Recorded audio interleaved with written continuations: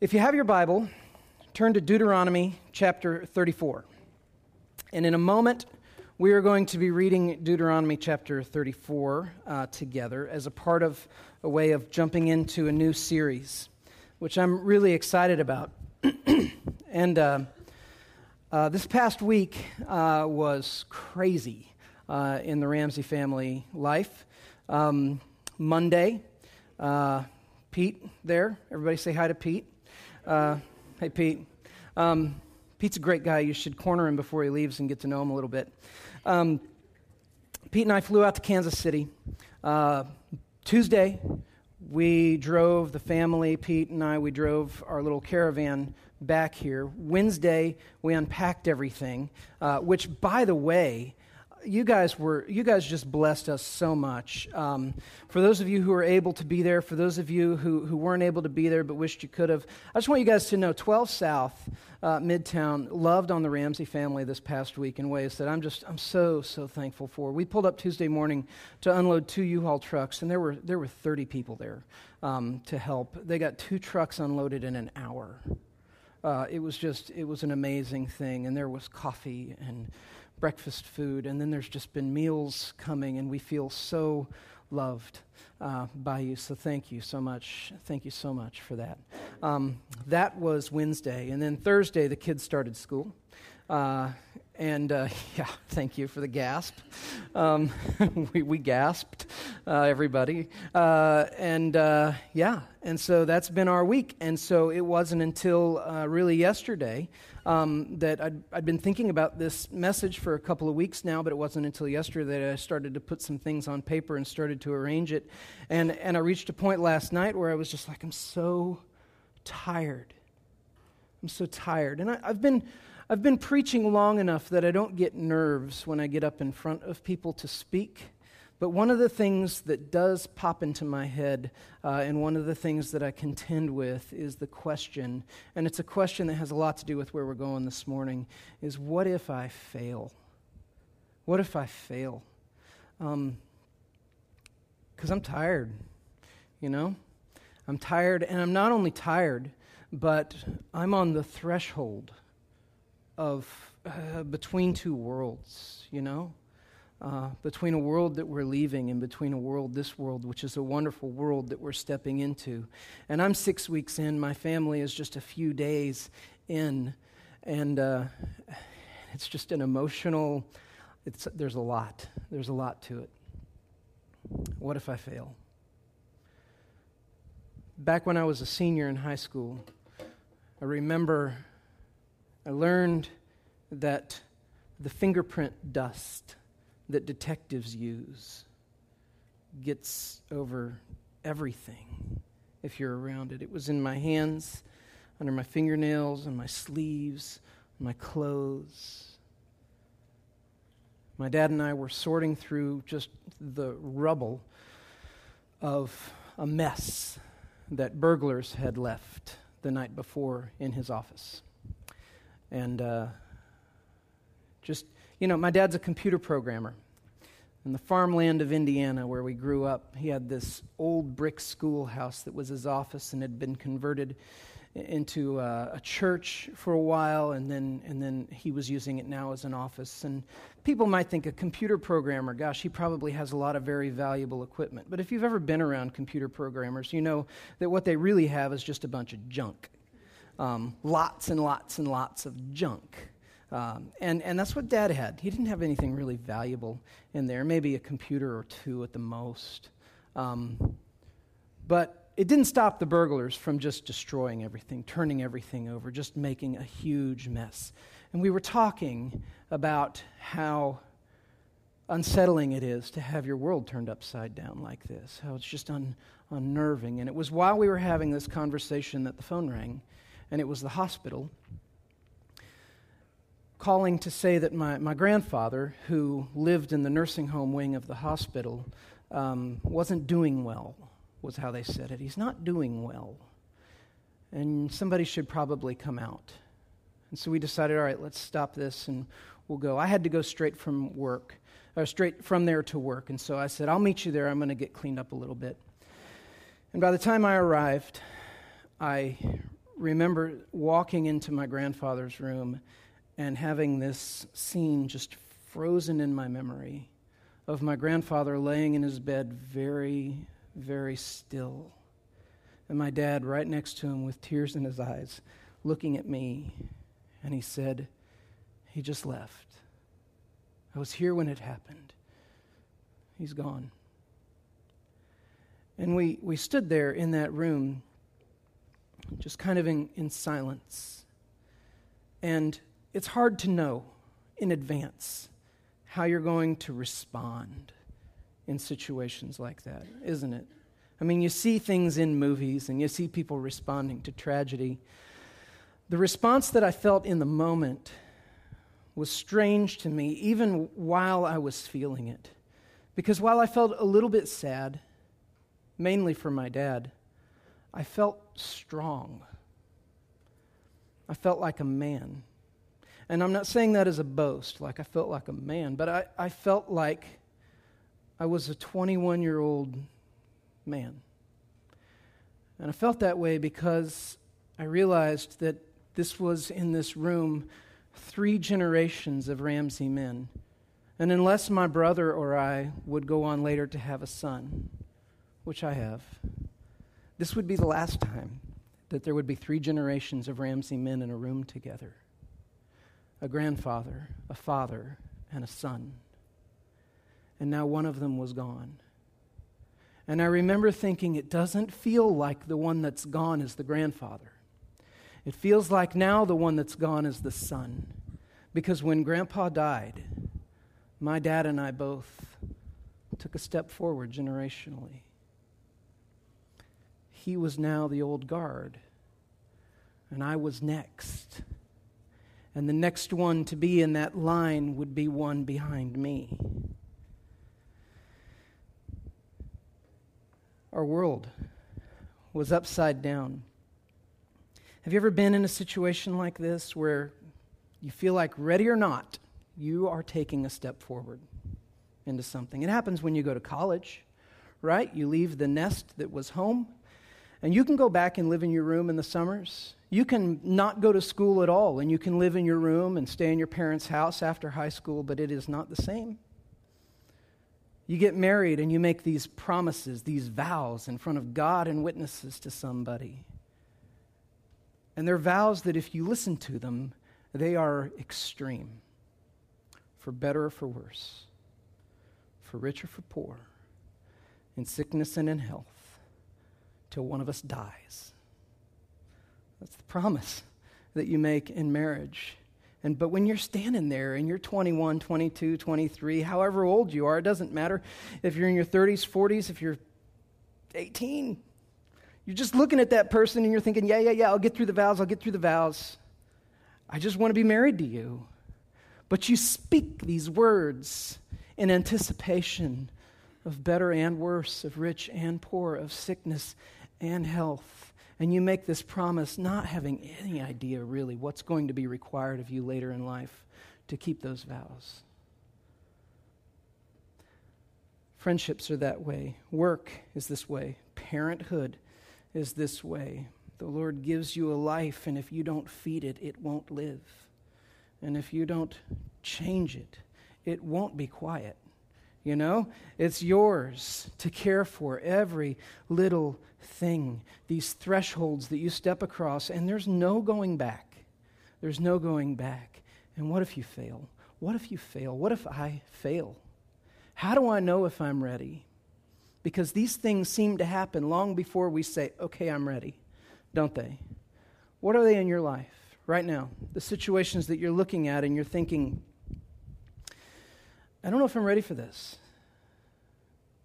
Because if you're already making that transition, I mean this with love in my heart, it doesn't matter if you're ready for this or not, because it's here, you know, and we just can't push back time. Today we begin a new series on the life of Joshua, the book of Joshua. And Joshua was a person who was called by God to lead the people of Israel into the promised land. And that's an awesome call. when you think about it, to be the guy out in front. You've seen those paintings of George Washington standing up in the front in the bow of the ship with one knee bent like this, leading the people in, Joshua. And he's leading the people into a new era of life. In many ways, Midtown is entering a new era of life, right? The building that Midtown has met in downtown for years was leveled to the ground this summer. It's gone now, And then they went over to West End Community Church and have met in this temporary place that has felt wonderful and strange all at the same time. And now they're moving back to Rocketown, to this new place, a new era. 12 South. The Lord is deepening and expanding this community here. He's doing things in this fellowship here that are new for us, new seasons, new semesters. So I think it's very timely that we're picking up Joshua in this season where he is poised to do this. I wonder if it went through Joshua's mind, what if I fail? And he would have had as much reason to fear that as any other human being I know, because he was following in the footsteps of Moses.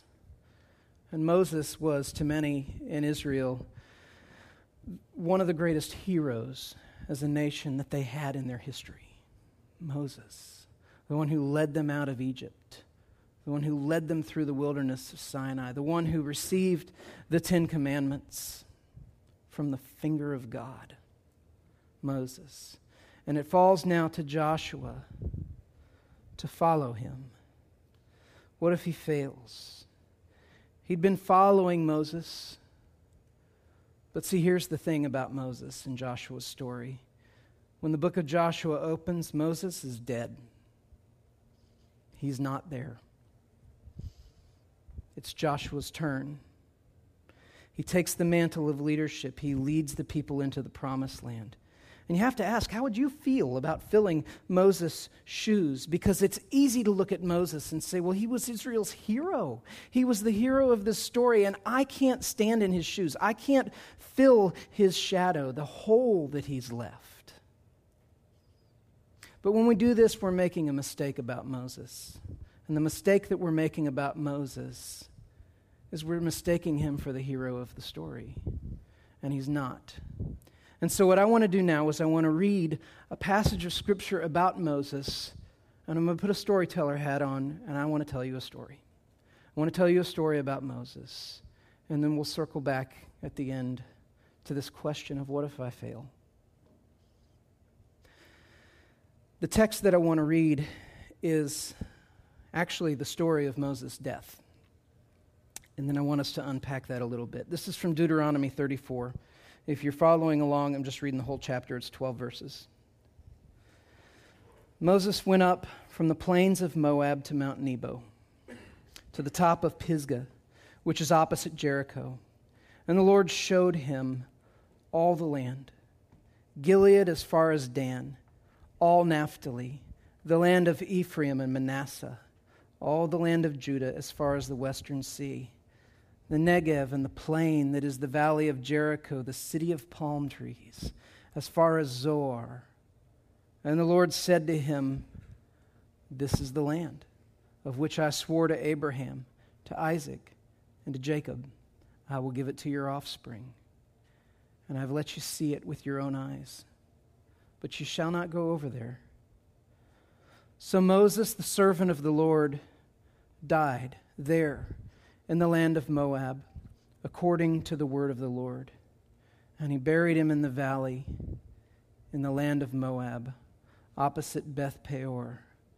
But no one knows the place of his burial to this day. Moses was 120 years old when he died.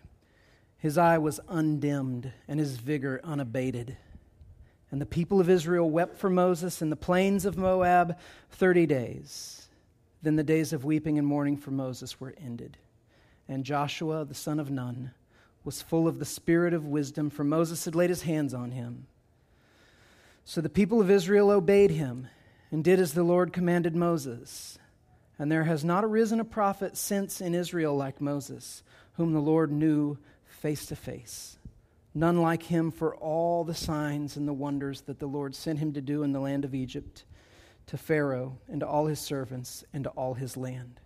and for all the mighty power and all the great deeds of terror that Moses did in the sight of all Israel. This is God's word. Let me pray.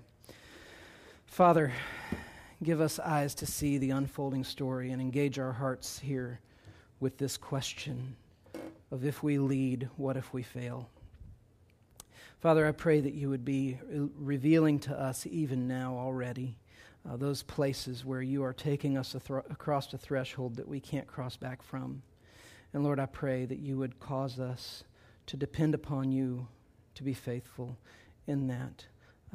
Lord, you never fail. And so we thank you. And thank you for the story of Moses. In Jesus' name, amen. Amen. So there's the scene. Joshua is standing on the, I guess it would be the eastern bank of the Jordan River, and he's facing west. So he'd be doing this. And he's facing west, and he sees the promised land just spread out before him. And behind him, in the plains of Moab, are the camps of the people of Israel. And behind them, somewhere in the valleys leading into the mountains of Moab and Mount Nebo, lies the body of Moses in a place God only knows. And their call is to go west. With Moses leading, he'd been leading them for 40 years. God had escorted the people through the desert of Sinai with a pillar of cloud by day to keep them cool and a pillar of fire by night to keep them warm. This was under Moses' leadership. God fed them with manna from heaven like a mother bird feeding her young. And he brought forth in that desert water from, of all places, a rock, so that they wouldn't wither up and die.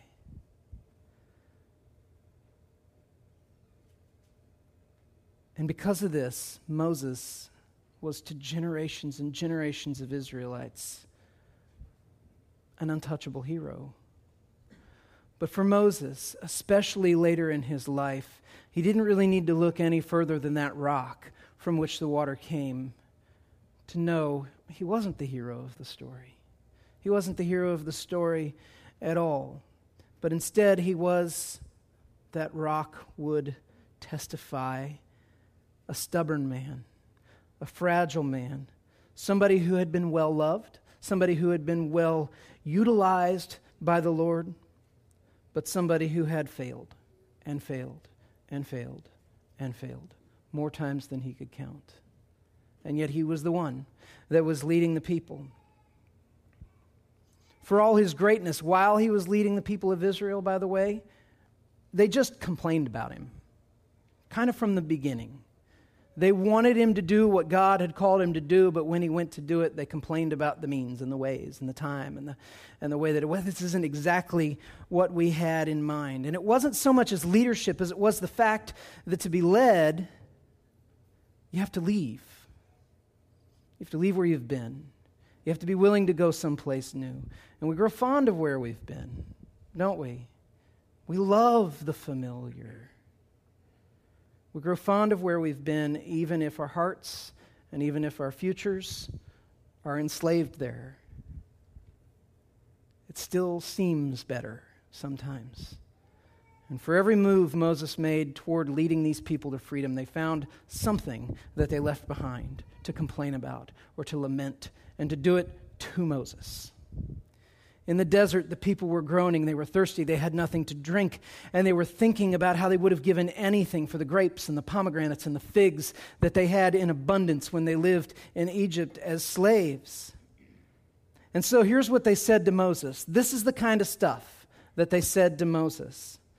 Why have you made us come up out of Egypt to bring us to this evil place? And Moses takes this thankless complaint to the Lord, and the Lord says, Moses, they're thirsty. Take your staff. Go to the rock in the middle of the camp, raise your staff, and tell the rock to yield its water, and they will drink. Children, we ask, I want grape juice. And God, as parents have done throughout the ages, has said, you may have a drink of water. And by now, Moses, he's had enough. He's just mad. He's just mad. He's mad at everything. He's mad at God. He's mad at the people. He's mad at the situation that he's in. He's mad at the desert. Anybody ever been camping? You get a whole different kind of mad when you're camping, don't you? When things don't go right. That's what they were doing, all of them, hundreds of thousands of them camping. They're that kind of mad. And so Moses gathers the people around. Everybody gather around. And then he just lays into them about how rebellious they are and how stubborn they are and how thankless they are. And he says, you want something to drink? I'll give you something to drink. And he raises that staff, just like God said. But instead of telling the rock to yield its water, he hits it with that staff. Puts that punctuation on his anger, and it betrays how he really feels, how he's mad at them, but he's not just mad at them, he's mad at God, because that rock represents God.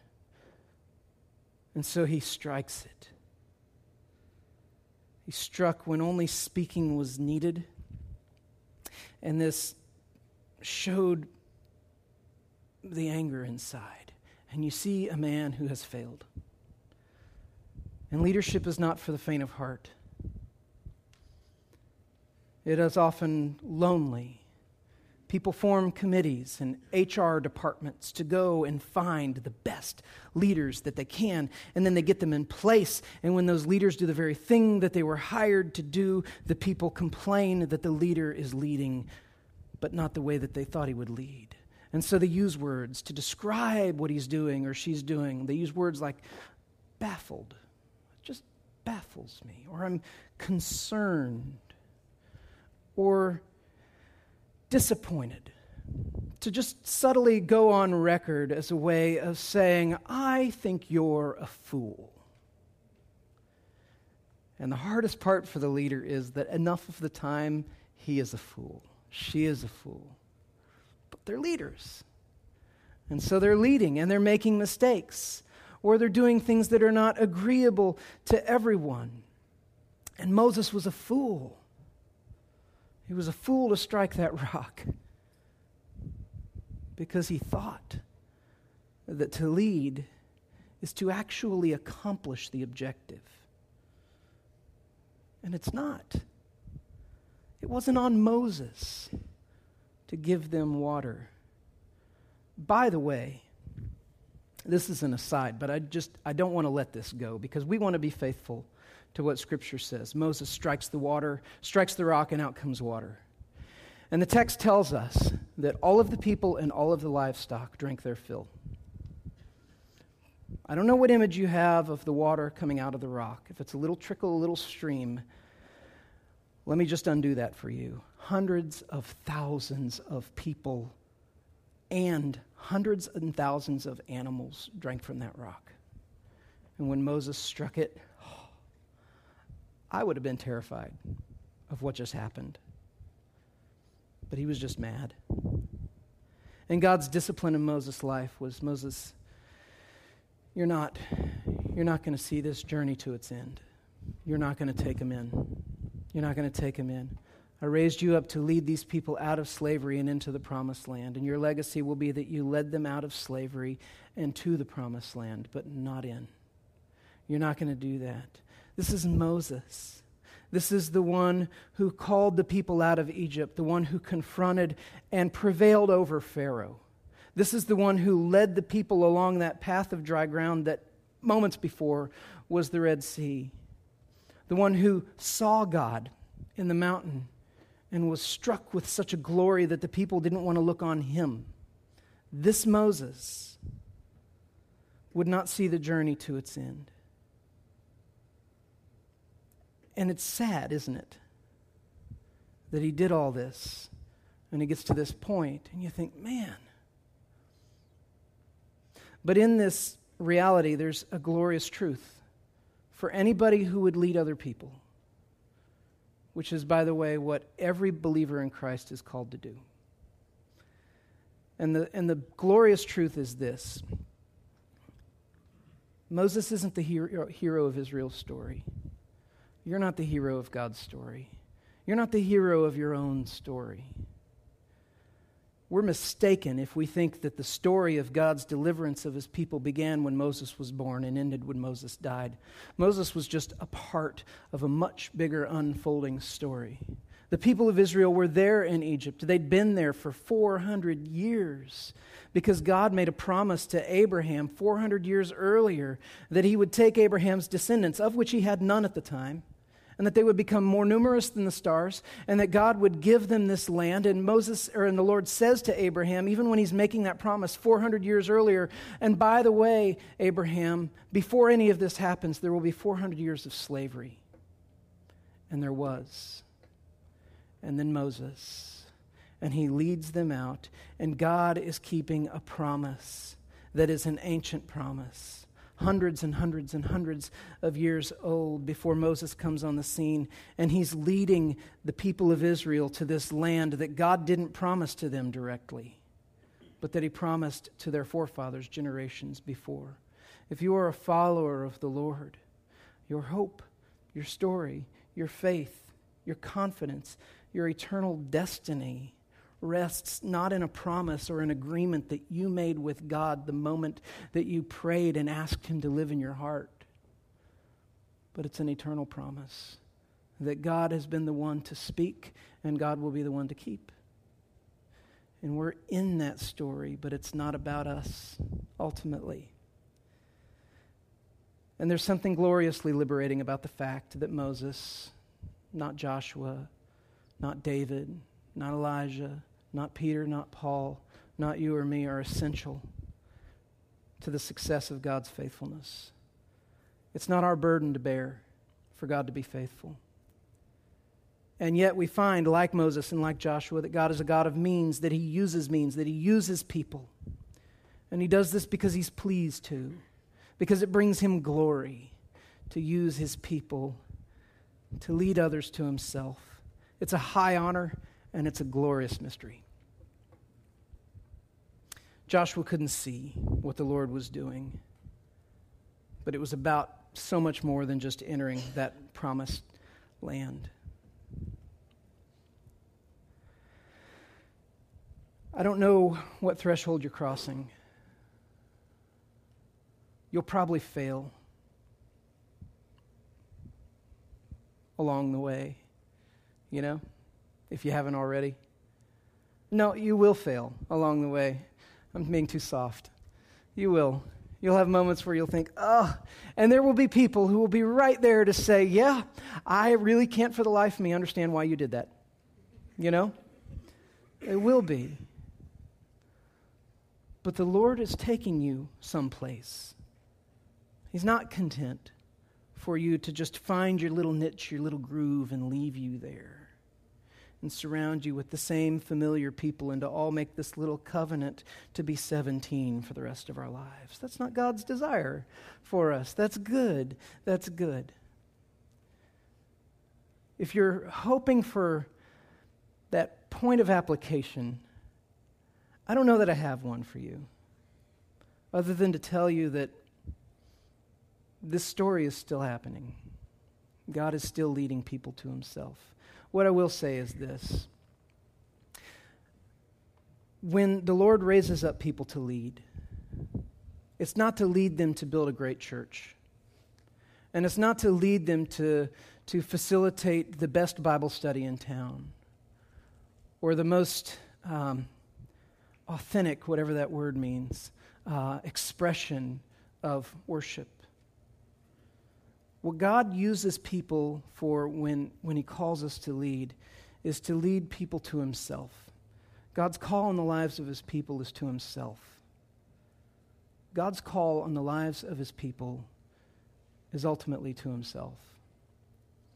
I want to close with a picture from the text that we read, and then we're going to spend a little bit of time in prayer.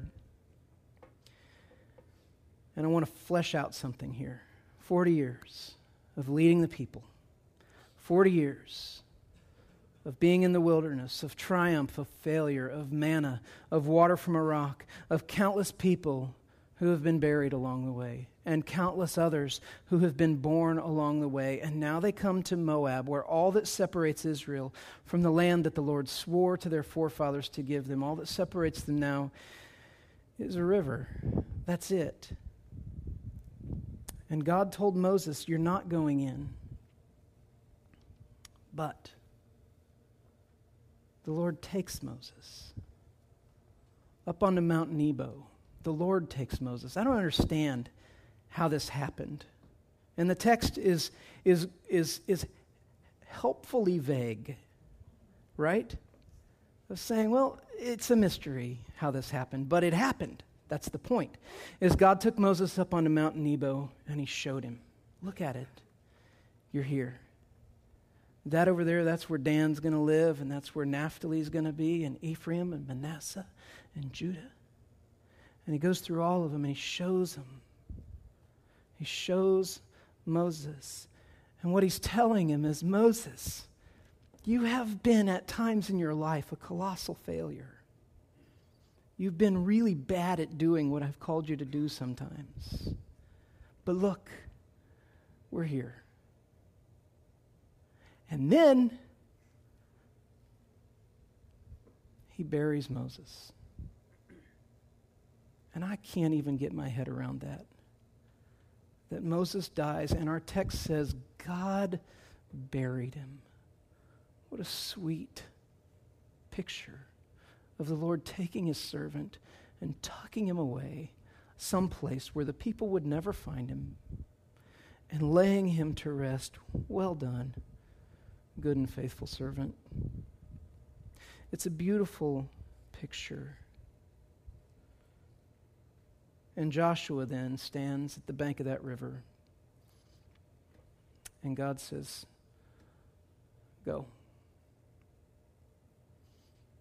Pray with me. Lord, there is a part of me that wants to always boil down Scripture into little propositional statements, directives, bullet points. Go then and do likewise. And yet, so much of how you and your wisdom have ordained Scripture to function is you've just given us story after story after story of lives and struggle, suffering, hurt, triumph, failure. And so, Father, I pray as you apply your word to our hearts this morning that you would do it in such a way to where we understand that we're not alone. That the hero of the story of Scripture is not Moses or Joshua or David or anyone else, but is Christ, who is the only one to not fail, and who is ultimately the one who has prevailed over everything that is broken in all of us. Father, I pray that you would help us as we study, as we think of this, and as we study the book of Joshua in the weeks to come, that you would help us to see Christ, that you would help us to see Joshua as a type of Christ, as one who is leading the people toward the Father, but that we would never be satisfied only in what we find in Joshua, but that it would give us a hunger for the leadership to be perfect. And Lord, I pray that in that you would make us leaders as well, that you would raise us up and shape us and form us and guide us and give us the confidence and the faith in you to lead where you call us to.